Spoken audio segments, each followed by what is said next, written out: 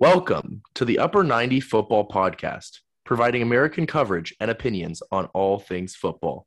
I'm Justin Ruderman. And I'm Garrett Post. And today we have a very, very special episode for you as we bring you our first special guest on our podcast ever. It is Aubie from USMNT Dawn. Welcome on. I'm so happy to be here. I've dreamed of moments like this, for the call-up to Upper 90. I also want to say that I believe it was JP on the podcast a couple of weeks ago asked you guys when you guys are going to have a guest from the real side of Manchester, hopefully. I'm here to tell you I'm here. I am from the real blue side of Manchester.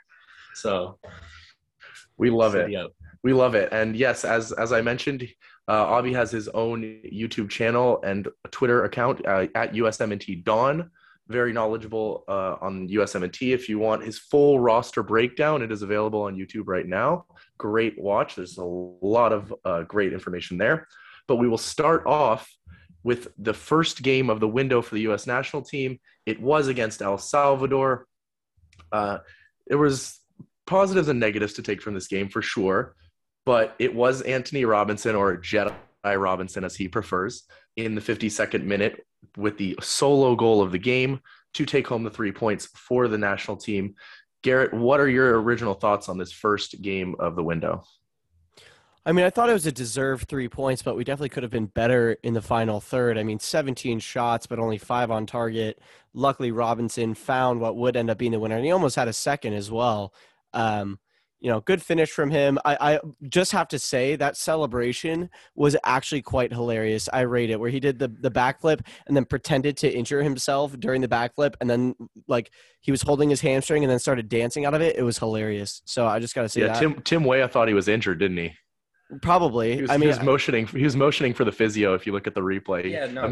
Tim Weah was actually the whole way had no idea until they were about it half filled. He finally realized that he was joking, but the whole time he was trying to call for a physio to come over and help him with stuff. And I think they asked him about it after the game and he just laughed it off. But yeah, he was fully convinced that Anthony pulled his hamstring. Yeah, I think I realized it before he did. But yeah, I mean, it was the real talking point in the lineup, right, was Jesus Ferreira, who, in my opinion, had a really good game. Obviously, he missed a couple of chances, one very, very good chance that he definitely should have put away, right? But for me, his link-up play and his movement in behind, running from central out to the wings and then providing an option out there, it's definitely not, that typical number 9 play that you expect from your striker, but it opened up the play a little bit, in my opinion, and I probably would have liked to see Pepe start, but I couldn't complain about the way Ferreira played, even though he did miss the chances. Yeah, we had a disagreement about this because I just, as a striker, you can't – I mean, okay, the first chance on his left foot, okay, that's difficult, but the second one was a sitter, and he has to score that if he wants to be a starting striker for the U.S. men's national team. And I agree. His link-up was good. And he was definitely significantly better than Zardes was against Canada, and we'll get onto that a little later because that was a shocking performance from him. But, yeah, I mean, Ferreira was good, but you can't miss those chances, in my opinion. And I think Pepe will probably, as we saw today, will probably be getting the nod going forward as long as Ferreira, is unable to put those away. Yeah, Berhalter has said that he doesn't believe anybody has, snatched that number 9 spot and claimed it to be theirs. So he's going to keep rotating until somebody does, which I don't know if that's the best solution to that problem. But to me, Pepe is hopefully soon going to take that spot. Yeah, I mean, I agree. I'm a little more with Justin on this, where I really did like what Ferreira brought to the table. I just don't think he's, just a pure 9 striker. He's more of a false 9 or a second striker, and honestly would work really well with Pepe, as, I mean, Dallas is known throughout the years. To have those two combined, he kind of is more of a supporting role, and I don't think Berhalter's really going to change his system, so I don't know where Ferreira fits in that. I do like what he brings, but he's definitely at the same time not going to be the starting 9. And then it was the first time that we saw, what was it, like 3 years that McKennie, Adams, Musa, Pulisic together started a game. And it really is a good thing to see, because this is, supposedly and looking to be the core of our national team going forward.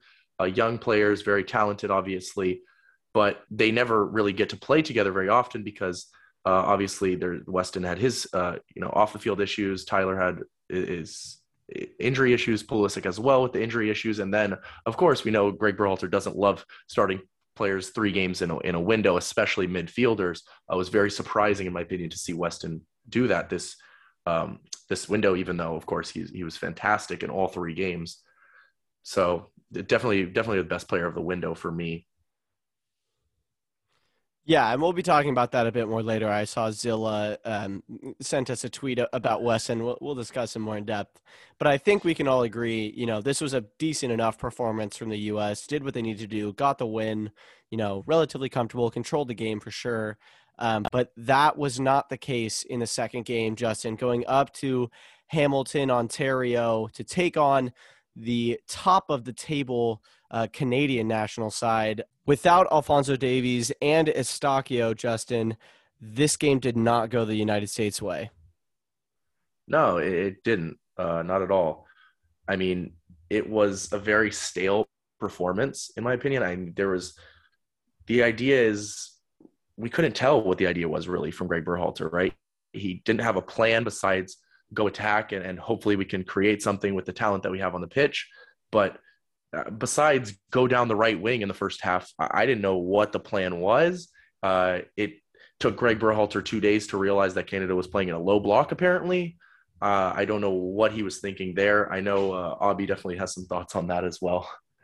Yeah, I mean, this whole time I've kind of just been hoping that we'd have a good enough lineup that it would kind of offset Berhalter's tactical deficiencies. But outside of Zardes starting at the 9, I was completely happy with the lineup we put out, and it looked awful. So it comes down to Berhalter and just not being able to know like anything that's going on. It's ridiculous that you don't know the other team's playing a low block until you rewatch the game.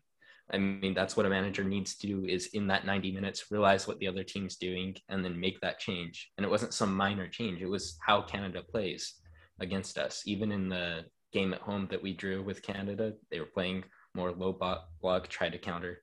And he just can't realize that later. He has to make the changes now.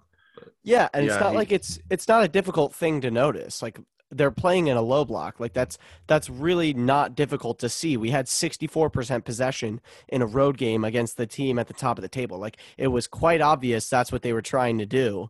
And then he did nothing about it, and it was really effective for them. I thought Tajon Buchanan was a handful all game. We know he's a really, really good player, probably the best player that Canada have outside of the 2 that were missing, obviously Jonathan David as well. But yeah, as you say, Aubie, that's just incompetency is what it is. Like, how do you not see that until you rewatch the whole game? And then obviously, a lot's being made of his comments about, the performance was good enough to warrant a different result, which I think just none of us agree with because we were just so poor going forward. Yeah, fully agree. I mean, Canada deserved this win. I don't think that there's really much of a debate about that. I mean, we look at it works for him against, the lower teams to just play attacking and just go at a block. But if you're going against a low block against a lower caliber side, the talent can shine through. But we never see, Mexico play a low block, which is why he's had such great success against Mexico, because he doesn't have to adjust as much as he does against other teams. And then he has the talent. But Canada is right in that sweet spot where they will play a low block and they will do it effectively because they have the talent to be able to do it and hit us on the counter. I mean, obviously that first goal, the early goal, very important from Kyle Larin in 7th minute, but obviously probably never happens with Stefan in goal, in my opinion. That ball out from Turner is very poor.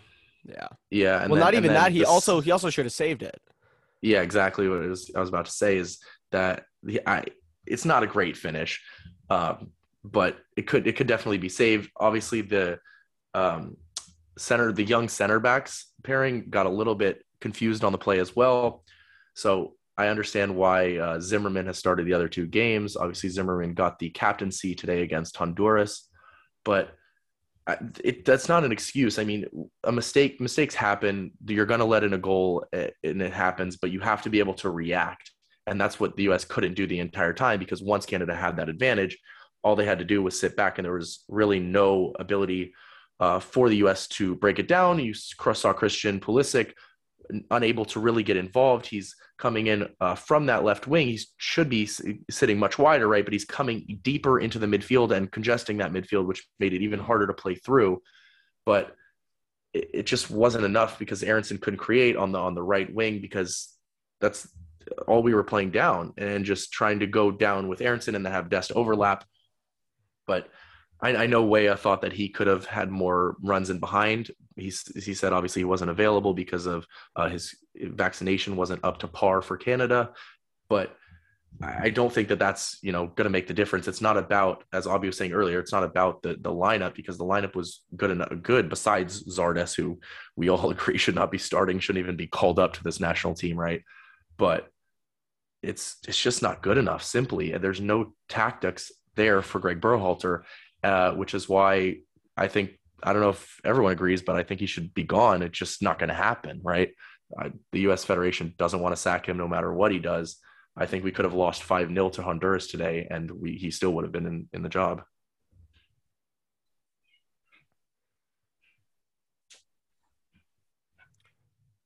Yeah, I mean, in terms of the lineup, yeah, obviously Zardes, that's just the kind of the glaring blight here. And I still think the fact that he got called up for this window and Josh Sargent is still sat in Norwich is ridiculous.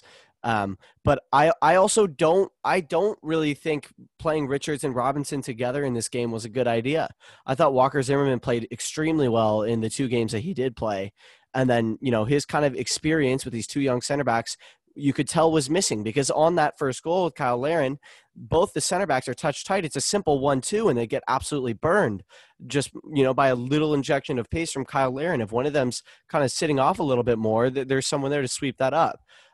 So I think, other than Zardes, I think I would still have Zimmerman starting this game. Or, maybe you bench him for either Honduras or El Salvador if Greg is so insistent on not starting him all 3 games. But I think starting that young center back pairing against, 2 dangerous forwards in Jonathan David and Kyle Larin, because we know Kyle Larin's burned us in the past. I don't think that was the best decision. But yeah, I think obviously that really comes back to the roster in the first place, right? Because John Brooks should be on the roster, and we should not be just bringing 4 center backs. I know Aubie mentioned it in his roster breakdown. You should be bringing 5 center backs. There's no reason to only bring 4, and much less only 1 experienced center back. John Brooks can easily slot in and give that experience. I know he's not in the best form at club, but for me, he's definitely a experienced guy that needs to be brought in at the very least, if not starting. Yeah, there's just a lot of things that Berhalter could have done better this window that I think a lot of people call out ahead of time. Going back to what you guys said earlier about him quoting, "We had a dominant performance," is just ridiculous, because it shows he only wants to play one way, and that's to have possession. And that's great, but you have to be able to adapt when somebody is countering your style of play. I mean, a low block is exactly what you want to do against a possession-based team, and you need to learn how to break down that low block. And he just doesn't. He just kind of goes out there, plays his game plan. His plan is just, anytime he offers any advice to the players, it's just kind of this, "Oh, go at him, let's go get him." And it doesn't really change how they play at all. So when you're that static, it's really easy for a team to counter. And then with the center backs not having that much experience, I would say, yeah, it's really foolish to not bring somebody like Brooks, especially when you're quoting it on form, but you only bring 4 center backs. Bring 5. Why not? Why not just bring John Brooks? There's no problem with just adding him to the roster. There's no limit that you're going to go over by bringing John Brooks with you. And so it's just really poor management. And I'd also say, with Richards and Miles Robinson not being as familiar with each other, I think we've seen them play together like once. And Richards has been starting games in the Bundesliga for probably at least a year now, Yep. I think. And so at this point, for them to only have played one time together before you throw them out here in a really hard game away against Canada is ridiculous. Like, they need to have that chemistry beforehand. And it's just, there's so many mistakes that Berhalter makes, and he doesn't change it until after. And I wonder, like, does he have the ability to catch things on the fly? Because going back to his comment about realizing low block afterwards, he always makes his realizations way too far down the road, and it's just not sustainable.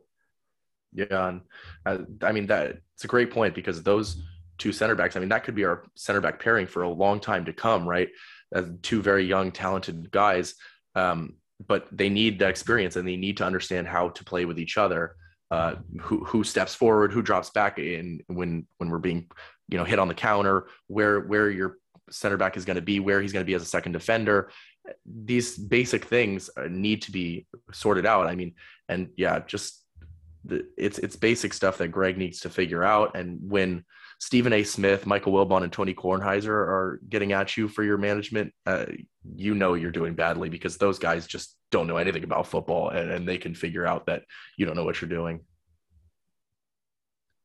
That Stephen A. clip was hilarious, by the way, him talking to Taylor Twellman. That was so funny. Yeah, and you're right. If Stephen A. is criticizing you, then oh man, yeah. That's not a good look, because it doesn't take someone who knows anything about this sport to realize that if you lose 2-0, it's pretty dumb for you to say that you dominated, especially when you didn't. Right. Yeah. I mean, the stat that all I need to hear is that's the first time we've lost to Canada in World Cup qualifying since 1980. Obviously this is the best Canada team probably of all time, but that's just unacceptable, simply unacceptable. And we both predicted, Garrett, 2-0. We just predicted the wrong way, didn't we? Yeah. But I also don't think we predicted that in, arguably the biggest game, well, one of the biggest games of qualifying, that we'd have Jassi Zardes Carson Galaxy reject up top. So yeah, absolutely. I mean, yeah, I was after this game that Pulisic got a lot of hate, right? Because he didn't play well against El Salvador, and then he didn't have a good game either against Canada. As I was saying earlier, I think it's partly the system, because he was just left alone on that left wing and tried to come inside to get more involved. But it definitely wasn't his window, was it? And then he got benched against Honduras. Obviously did come on to score, but yeah, I think it was a game where Weston McKennie again was showing his class. I know that there's a lot of love for him, but yeah, I mean, and then yeah, Tyler Adams, of course, getting that late hamstring injury, so he was unavailable against Honduras as well. Let's move on to that Honduras game, Justin. So we are recording this directly after full time, essentially. A bit of a rotated lineup. As we said, Walker Zimmerman came back in. Dest dropped to the bench for the first time. It was Reggie Cannon playing right back. And then a midfield three of Weston. Obviously, you said surprised that he played in all three games, but he was phenomenal. And I think his selection was definitely justified. And then next to him was we had Luca De La Torre getting a start, and then Kellen Acosta, who we will, I'm sure, talk about because he played really well. And then a front three of Weah, Pepe, and Jordan Morris, which is an interesting inclusion. Aubie, what were your thoughts on the lineup for this game? Obviously going up against the team rock bottom of the table. What were your thoughts?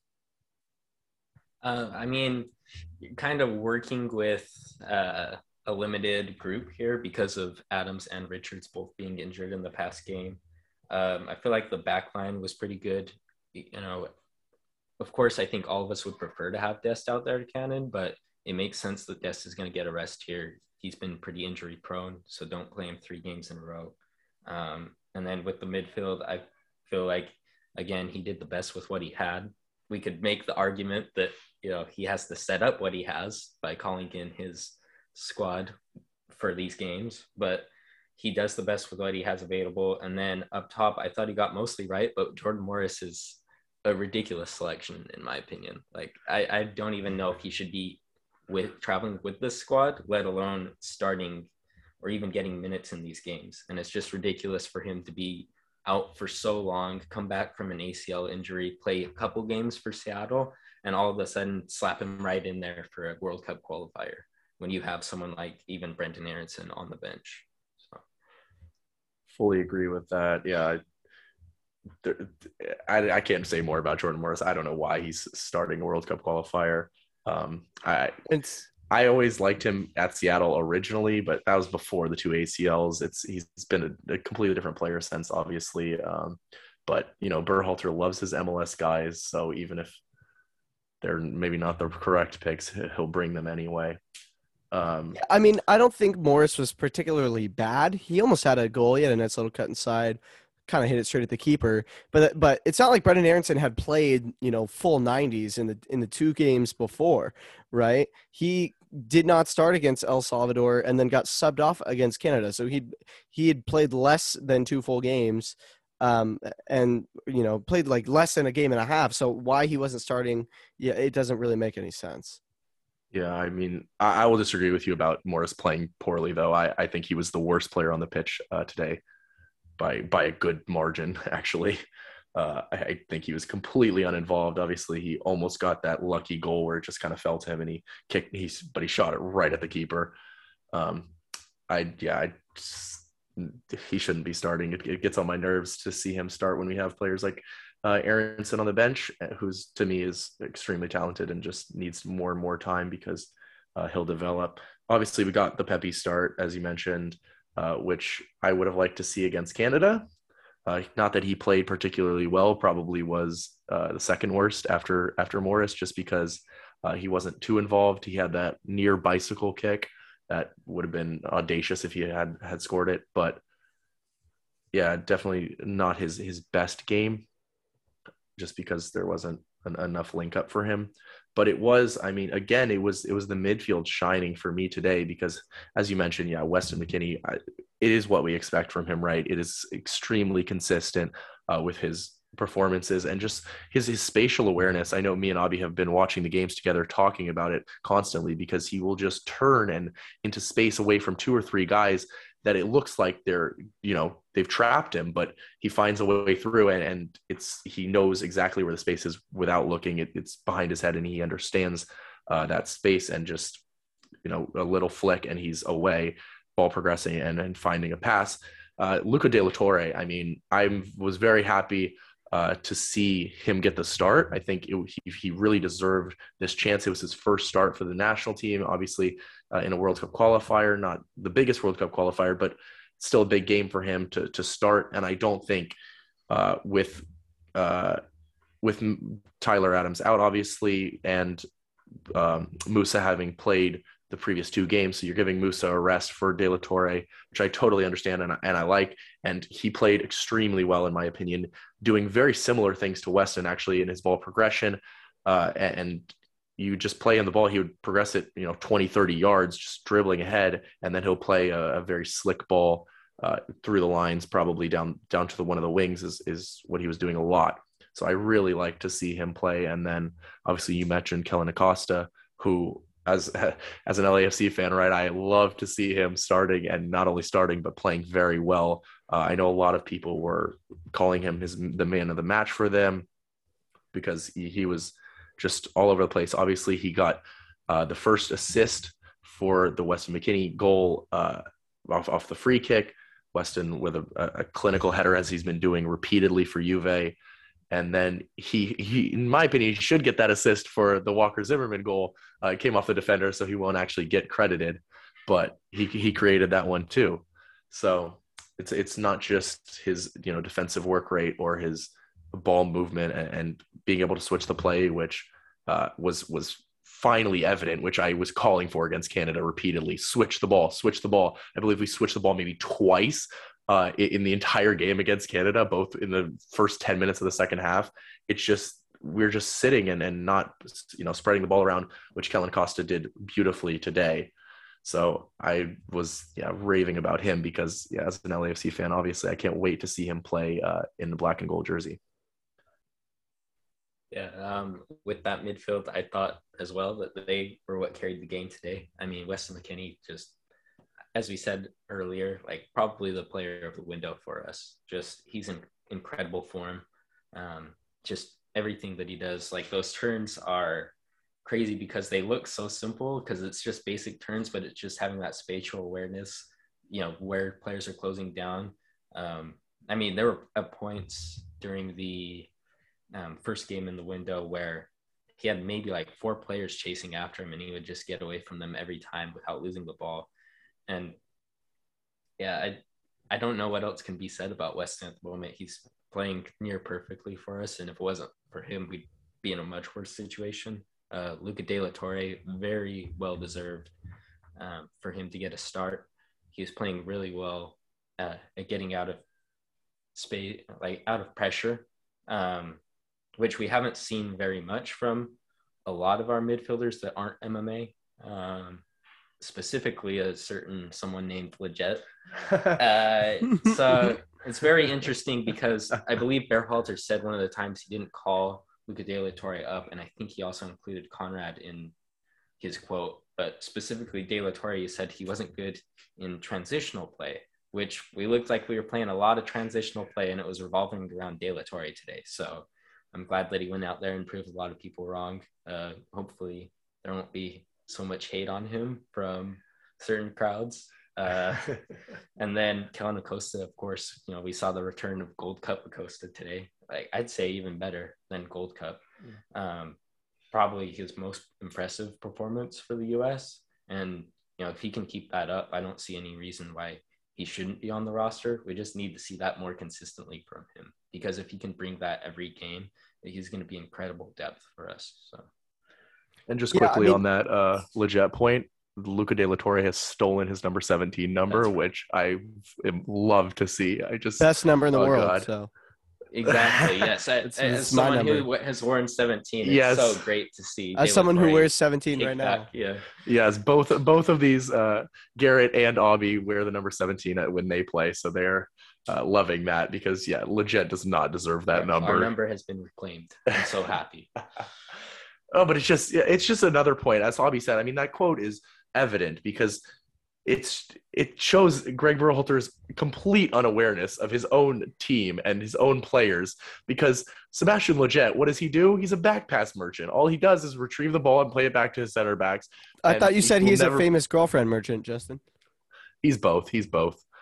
But, I mean, the only reason he's on the roster is because of his famous girlfriend, and also because Greg Berhalter has no awareness of tactical play and no awareness of how his players play, because what does Leggett do? He plays backwards. What does Luca De La Torre do? He progresses the ball. Like, to say the complete opposite is just really mind-boggling. It makes me think I could take somebody off the streets of LA and they'll be a better coach than him.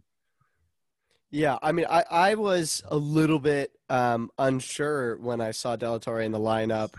I'm not going to be out here and pretend like I've been watching a whole bunch of Eredivisie and how he's been doing out there.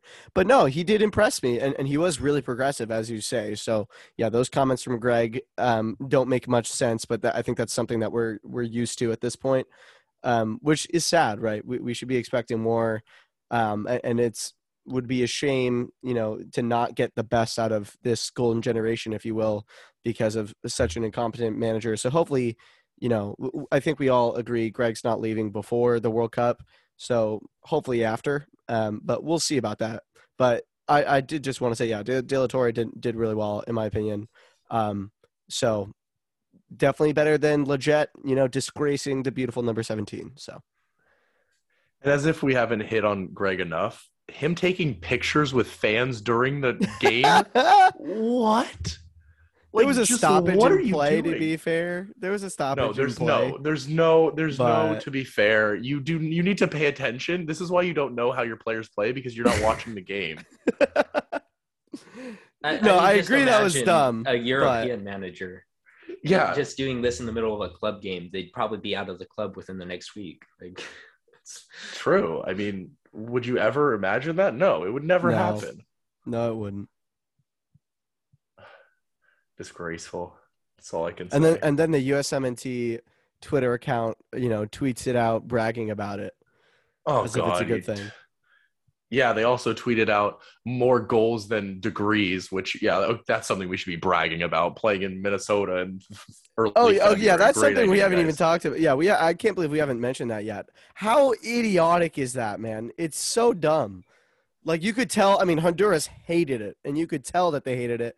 But I mean, we're a better team than them in general. So like, there's no need to try to use cold as a factor in our favor. I think it probably is more of an equalizer, if anything, because we're not going to play at our best either in the cold. Obviously, we're more used to it, and embraced it a bit more. Have been playing in the cold weather and training in cold weather. Meanwhile, Honduras, did not whatsoever, did not travel early. They stayed down there in the 80-degree humidity and whatnot. But it's just so stupid and so ill-advised to be playing in that weather this time of year, ridiculous. Yeah, it actually, just before the game started, they interviewed the Honduras manager about the weather, and he said, "It's not normal. It's inconceivable that a power in every sense would bring you here to play a game and get a result. The game hasn't started, but I can't wait for it to end because it's not for enjoying, it's for suffering." And I mean, he's right. It's absolutely ridiculous that we have to take a team that's bottom of the table. Their goal difference is -17. So before the game would have been -14. They're conceding at least one goal a game. And it's just ridiculous that we have to take them all the way to a freezing Minnesota where players have to have literal NFL quarterback hand warmers to play, and that we have to go there to keep our stadium filled and to win a game. It's just really sad. Absolutely. And then, yeah, I mean, on the point of those, they concede goals, right? So we know that, but it is good to see us finally scoring in the first half, right? That is the first time we've scored 2 goals in the first half since Martinique, which is, I mean, Martinique, okay, but that wasn't even our A squad. Since the first time we've scored 2 goals with our A squad since what, November 2020 was it? Yes, it was November 2020 in the Panama 6-2 friendly. That was the last time our A. So friendly, not even a competitive match. Yeah, it's ridiculous but good to see, I guess, that we can finally do it. And then, of course, Christian Pulisic off the bench, he gets fouled within 5 seconds of touching the pitch, and then is able to find a goal. He actually found a second goal, but it was offside on Ericsson. So maybe quieting the haters a little bit.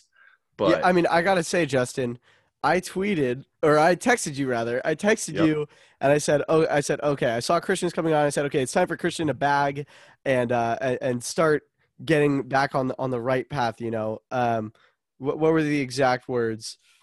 I said, time for Christian to bag and get back on track, right? And then go on, Christian lad, end this. Within like a minute, he scores. Yeah, first touch, gets hacked, wins a free kick in a dangerous position. Second touch finds the back of the net on a really nice finish too. But it's also interesting that we had not scored a single goal on a set piece in 13 games was it that we had played thus far? Sorry, 10 games that we had played. We had not scored a single goal on a set piece. And then obviously we talk about us being so god awful in the first half, and we scored 2 set piece goals in the first half, and then a third because Pulisic was a set piece, came off of Walker Zimmerman's quad, and then Pulisic just hammered it in the bottom corner. So it was a pretty unorthodox way for Greg Berhalter's, one of Greg Berhalter's teams to find a win. So yeah, definitely breaking precedents a little bit. And so with all that said, we look at the table now. We're sitting in second place, 2 points behind Canada, and currently Mexico are drawing 0-0, so they would be 2 points behind us. So not a lot of breathing room there at all. And we have one last window, Justin and Aubie. How are we feeling going into that? Firstly, how happy are we with this window in general? 2 wins and a loss. Is it going to be good enough to give us reasonable breathing space in the next window? And just kind of what are your thoughts after these 3 games in general for how our chances are looking going forward? Yeah, I would say that we're looking pretty good in terms of qualifying. For me, it's just not been about just barely qualifying. Like, I've really gone into this before, I think September was our first game. And I thought we should have really made a statement and topped the table. It's looking a little sketchy for that at this point. Right now, it's just more of a battle for will we automatically qualify, or are we going to drop down into that fourth spot and have to go to a playoff against New Zealand, which I think we'd still win.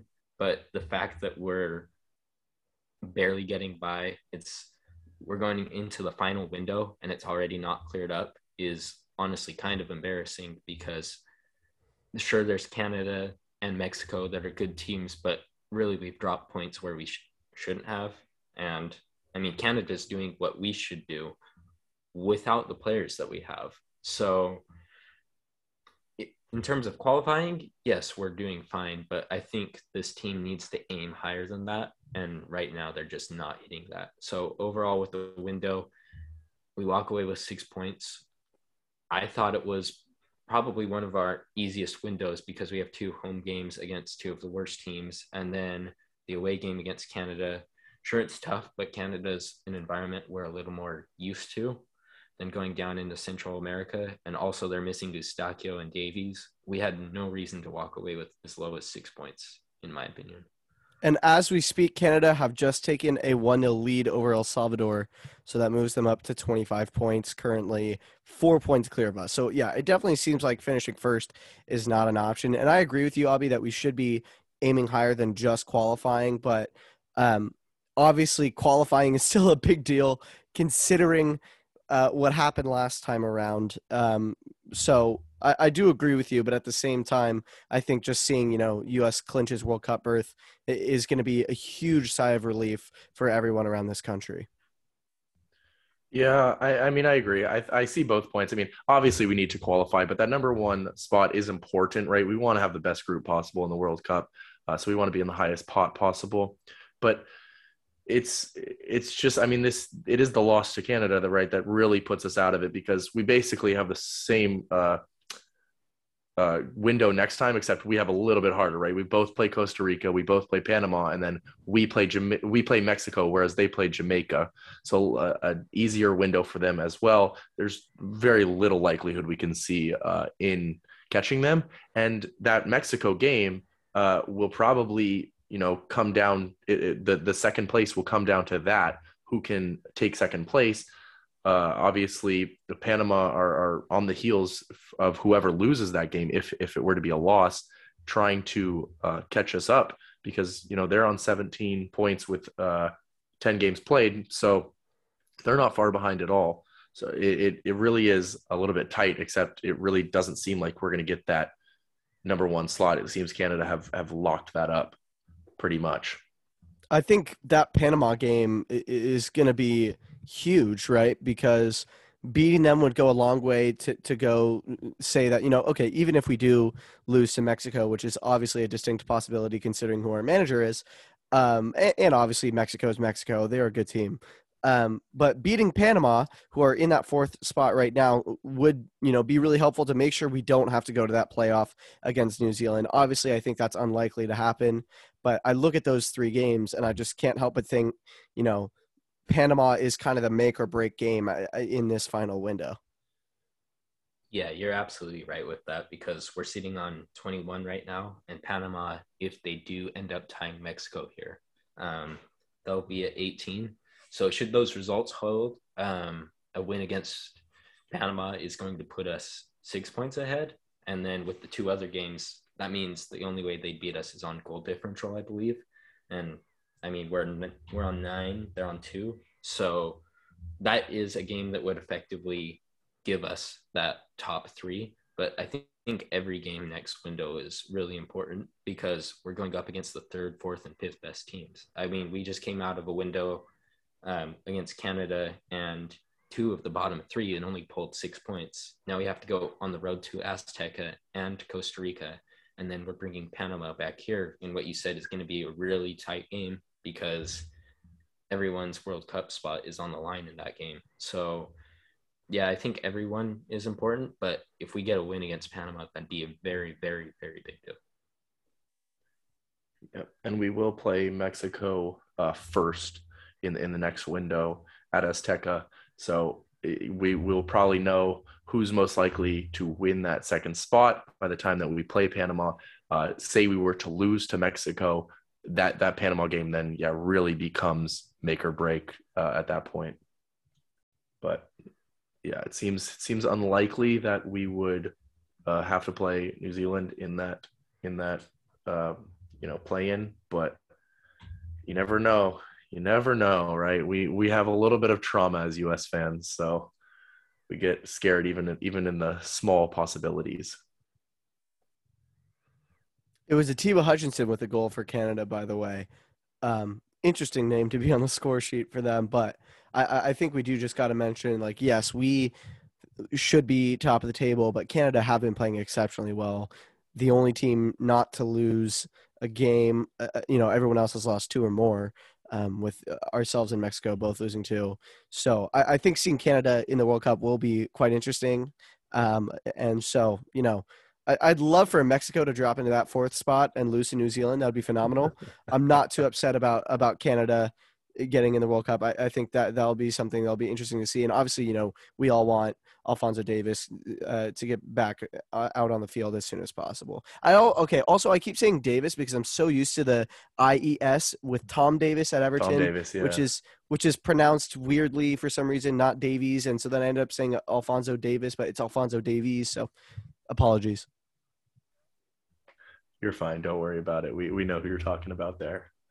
But yeah, I think that most U.S. fans care a little bit more about beating Mexico than Canada, but that's maybe why we weren't able to beat Canada, right? Because it wasn't enough from Berhalter to figure that out.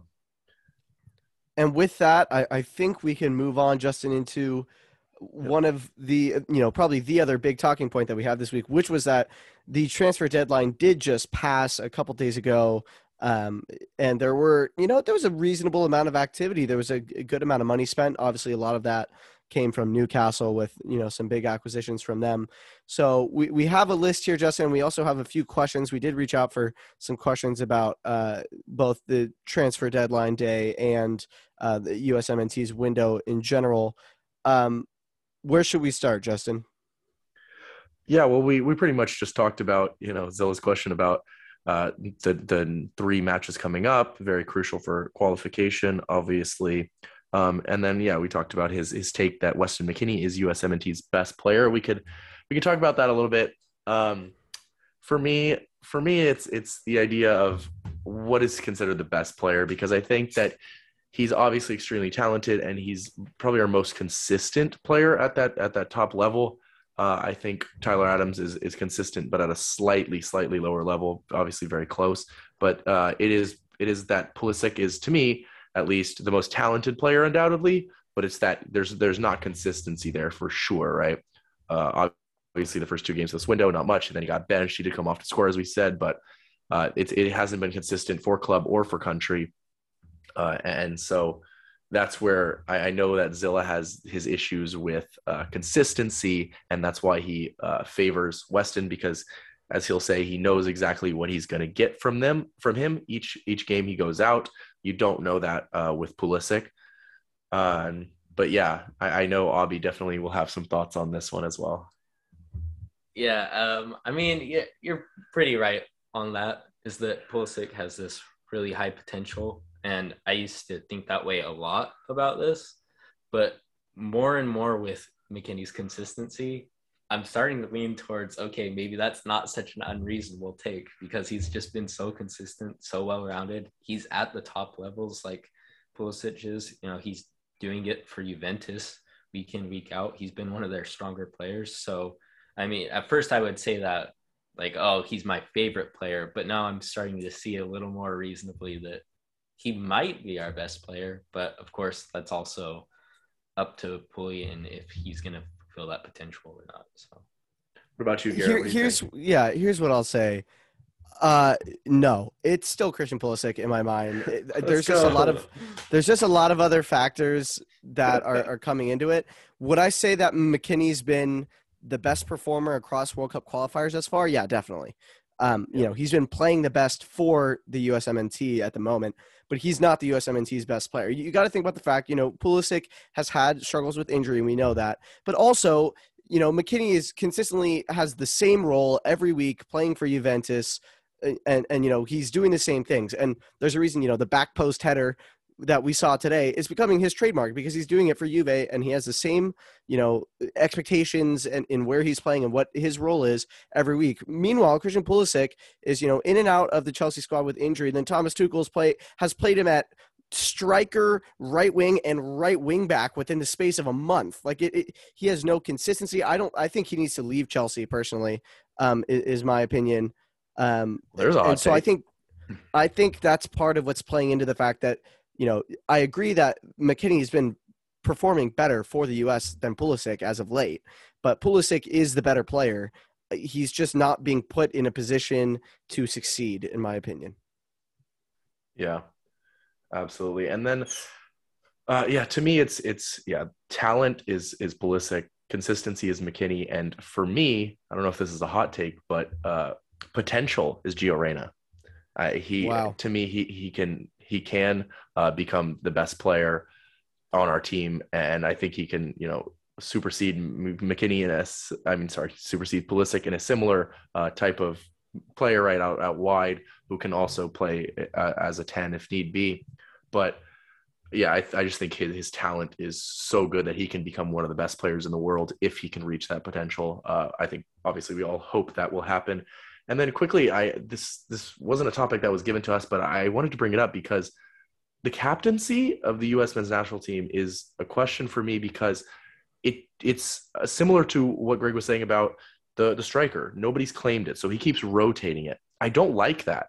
I don't understand rotating your captaincy every single game. You've seen Pulisic have it. You've seen Weston have it. You've seen Tyler had it today. Walker Zimmerman had it. I don't understand why you don't pick a captain and have that be your leader. In my personal pick would be Tyler Adams because I think his leadership is great. I think that he's not necessarily the most outspoken like Weston is. So Weston would be my second choice. But I think that when you have a player that cleans up messes and is also not the most talkative, but when he speaks, everyone will listen because of that. I think that is the perfect choice, in my opinion. Walker is obviously has experience and all that, but he's not the level that needs to be from our captain, in my opinion. So I'm curious to hear what you guys think on that, because I just don't like rotating captaincies, and I don't think Pulisic is really a talker either. Obviously, we've just discussed that we think he's our best player, but I don't think that his leadership, as far as vocally, is necessarily captain material. Yeah, so I would completely agree with that in terms of your selections, like Adams being number one and then McKinney being number two. They're both leaders. I think Adams is a bit more of like a silent leader, and Weston can be a bit more, goofy. So Adams is a little bit of a better pick there, but I think they're both really good options for a captain. Like if Adams has to sit this game, Weston's there. And I think those two could cover most games. I don't think you're going to see many games where neither of them are starting. And Pulisic, of course, like, even though he is arguably our, most people would say he's our best player, that he's not the kind of star player that he's going to lead the team. He needs to be able to do his own thing. He's not really as concerned with leadership. So, yeah, I completely agree that Pulisic is probably our best player, but at the same time, he's not really near the captain conversation, in my opinion. And then the same thing with Zimmerman is, yeah, he was just kind of there for experience, but if you're going to call an experienced center back to be a captain, I would think it would be John Brooks. But again, maybe he isn't. We don't see what goes on behind closed doors, so maybe he doesn't have that leadership mentality. But yeah, I think it should be Adams and Weston. I disagree with both of you. Wow. I think Tyler Adams is not a bad shout. Personally, I don't think Weston should be there. During this World Cup qualifying campaign, broke rules, got punished. You're then going to turn around and hand him the captaincy like 3 months later? That doesn't make much sense to me. Maybe in the future. I think John Brooks is not a bad shout. Very experienced player, obviously, played in the 2014 World Cup. I believe he's the only player left in the squad who played in that World Cup. But then if you're looking at experience and you say, Tyler Adams is more of a silent leader, but I could see that with Pulisic too, because, when he's at his best, he is the best American player, in my opinion, we've ever seen. I think he has to be in the conversation. Even if you don't give it to him, as the first spot. I think saying he's not near the captaincy, I don't agree with that. He has 18 goals for the USMNT now. He's been starting for the USMNT. He's been the USMNT's best player since he was 18 years old. I think he has to be in the conversation. Obviously, less so right now when his performances don't quite, in the past, his performances have been like, he's leading by example. He doesn't need to be as vocal. Obviously, right now with the inconsistency, that's not quite the case. In the future, I think it will be, and I still think that he is the natural leader of this team, this country. He is the best American player of all time already, in my opinion, and so I think he needs to be at least considered. Yeah, I mean, I would personally put him in that third spot, but I get the backing of him for sure. As you say, since probably 17 years old, he's been the best player on the team. But yeah, I don't know. To me, being the best player doesn't always warrant the captaincy armband. But no, it's that among other things. Why you want it. Right. I think I think in no particular order. I don't know if I could put them in an order, but I think it's Brooks, Pulisic, Adams for me as the top three, and then maybe Weston after that. Yeah, I understand your point about Weston being a little bit of a wild child, so maybe not give him the ban because of that reason alone.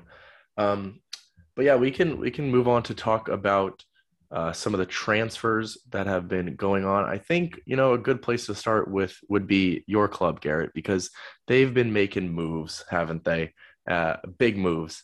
Not only have they brought in a manager in Frank Lampard, they've brought in two arguably star midfielders in Donny van de Beek and Dele Alli.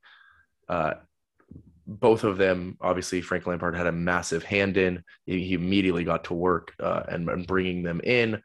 Donny van de Beek being a season-long loaner until the end of the season because Manchester United did not want a buy option, of course, because they don't even know who their manager is going to be next season.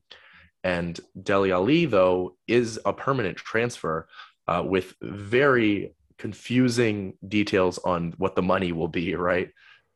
So tell us your thoughts about those, Garrett, and any more information you have on them. Okay, so I'll start with Lampard because without him, the other two don't happen. And I think he is the most important of the three, obviously. He's the manager. I think he was the best option that we had, to be honest. We were all kind of freaking out because there was all this talk about, Moshiri is ignoring the rest of the board and is going to appoint Vitor Pereira, which would be an absolute disaster. And also we all believed it because it's not, and it's something Moshiri would totally do, right? He doesn't like listening to people who actually know about football. He does whatever the hell he wants. And how is that working out for you, Farhad? We're sitting in 16th place. You spent $500 million and we've gotten significantly worse since you bought the club. So it sounds like Denise Barrett-Baxendale, the CEO, and the other members of the board as well. Graham Sharp was appointed recently. Tim Cahill actually is getting involved now as well, which is good to hear. Really strong presence in the Everton community as a former player. And I think Lampard is the best appointment we could have made. I was happy with it. Obviously he doesn't really have experience in a relegation battle, but I also think, he made all those big money transfers and then Chelsea did not do well under him. But I think he's been written off too much for that, to be honest, because he assembled a squad, only had one transfer window and assembled a squad that with a different manager who I think just Tuchel fit the squad better than Lampard did, won the Champions League like 6 months later. And people are saying like, he had a Champions League winning squad in 9th, but I don't think that's the right way to look at it. I think it's that he built a Champions League winning squad, just needed a different, style of manager to get the best out of it. And that's what happened. But at the same time, we think about the fact that, the expectations for Chelsea going into Lampard's first season there, when they lost their, best player by far in Eden Hazard, and couldn't bring anyone in other than they had, obviously, Pulisic come in because they had agreed the deal for him in January of the season before. And they finished fourth, and he had a lot of young academy players coming up, and he got the best out of them. Tammy Abraham was banging in goals for fun. Scored, 16, 17 in the league? Obviously, we saw the emergence of Reece James. We saw Mason Mount move from Derby to Chelsea and immediately hit the ground running and just play amazingly. And now, he's one of the best midfielders in the league. And he's, still only, 21, 22? So in terms of youth development, I'm really excited about it because I am a huge proponent of Anthony Gordon, and I think that he needs to be kind of a central figure of pushing this club forward. You look at teams that have risen from being, more in the mid-table area up into those European spots, and you look at key academy players that they've been able to build around. With Tottenham, you have Harry Kane and obviously Dele Alli, who I'll talk about in a minute. But also with West Ham right now, right? Who's the most central, important player of their team? It's Declan Rice, an academy player. It's the same thing. And so I really hope that Anthony Gordon, only 20, so much talent. I think Lampard could be a really, really good manager to get the best out of him and to refine him going forward and turn him into a crucial player for this squad. And he was even playing well under Benitez. And that's how you know that, okay, this kid's got something about him because he's got a god-awful manager and he still looks really good every week. So that's my thought on the Lampard appointment. And then in terms of Van de Beek, we were chasing him. It's interesting that, we sack Marcel Brands effectively, and then we make 3 signings that Marcel Brands had on his short list.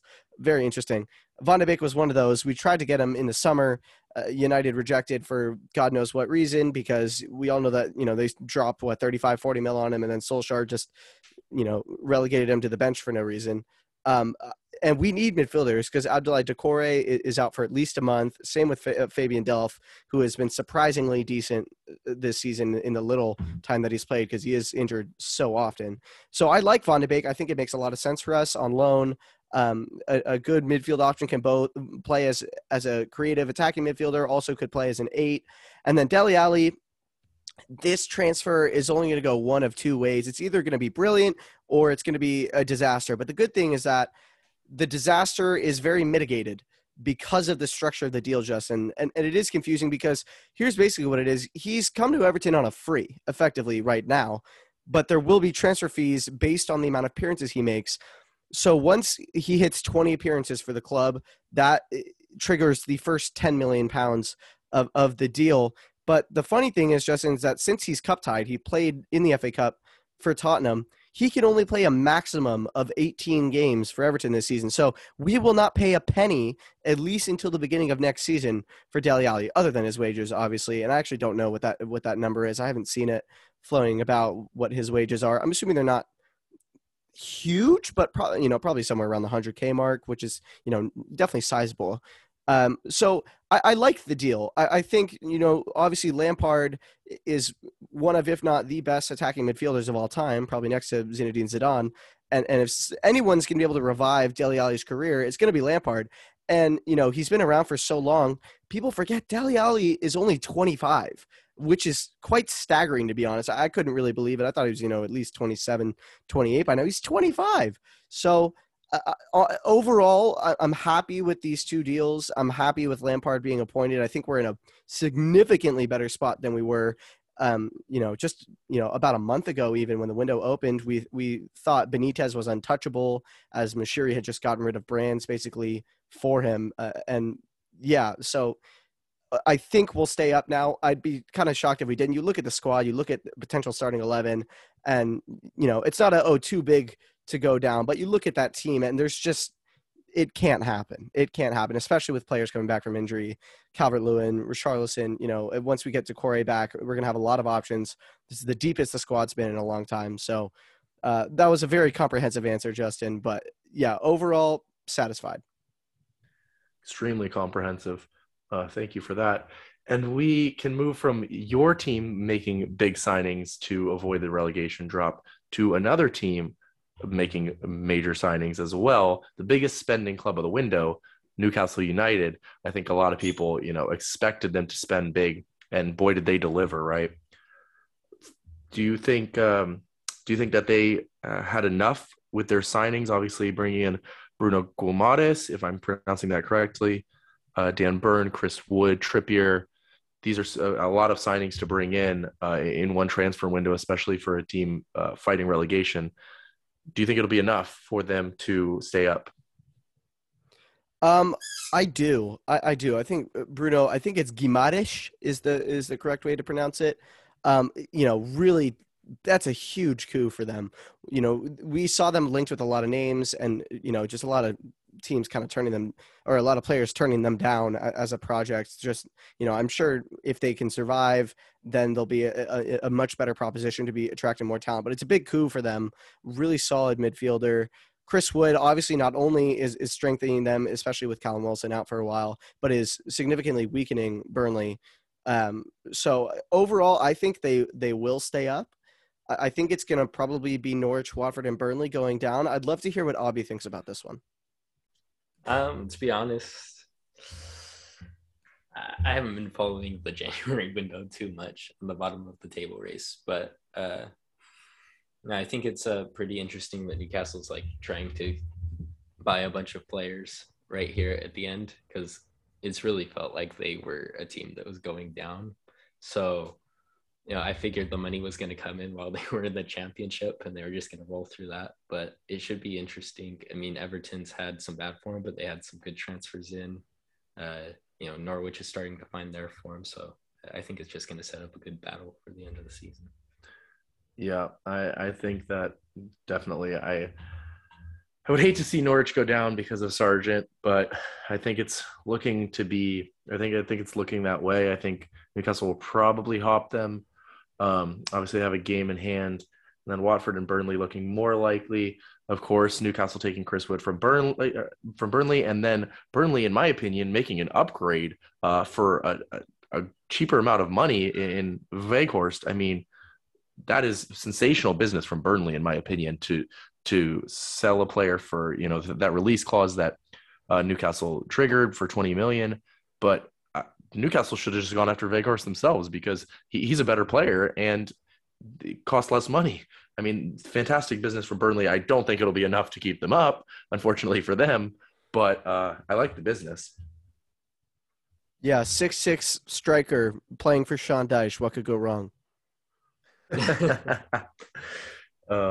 Good point. And then it was Conte, right, who's been saying he doesn't have the squad. He needs more players. He's not good enough to compete for a top four even.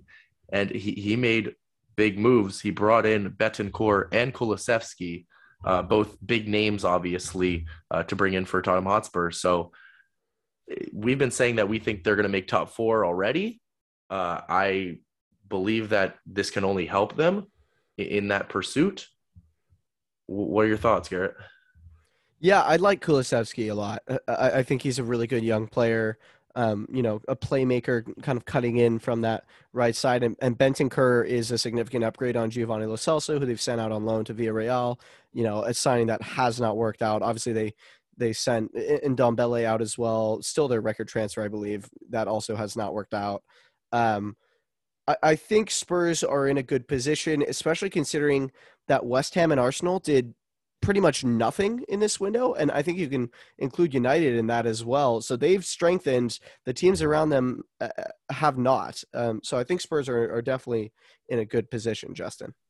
Yeah, as you mentioned, David Moyes said West Ham put a couple of record-breaking, at least for their club, bids in the January transfer window, just weren't able to make a move go through. But Liverpool did make a move. Luis Diaz, another very Liverpool-esque signing, in my opinion. Obviously, they did it, but a talented winger, not as cheap as maybe they usually get players for, but a player that Tottenham Hotspur were very much after. The talk was that Liverpool kind of swooped in and stole him, but that's not really the case. They've been in for him for a while. I think it's a great signing for them. It reminds me of Jota, just a little bit more expensive, and I think it will work out well for them. He's been really good and deserved that big move. It's a kick in the teeth for Everton is really what it is, because in the summer on deadline day, Fabrizio Romano's talking about, there's a very good chance this happens. The deal broke down. Spurs came in for him. The talk is that the Athletic report, I think it was David Ornstein, who said, Spurs were negotiating for a while trying to get him. As soon as Spurs were able to get Porto to drop their price tag, Liverpool then swooped in, matched the effort. Obviously, he's going to rather go to Liverpool than Spurs, and there he is. And he's a supremely talented player, has scored just some incredible goals for Porto, both in Liga NOS and in the Champions League. And I agree. I think he's going to be incredible for them. I think he's a great, successor to either Mane or Salah or whoever leaves first, right? They have Jota and Diaz. I think that's two of their front three going forward once the current front three ages out, which is in the not too distant future. And so it sucks for Everton, because I just know that he's going to be dominating us for the years to come, and I am not looking forward to it.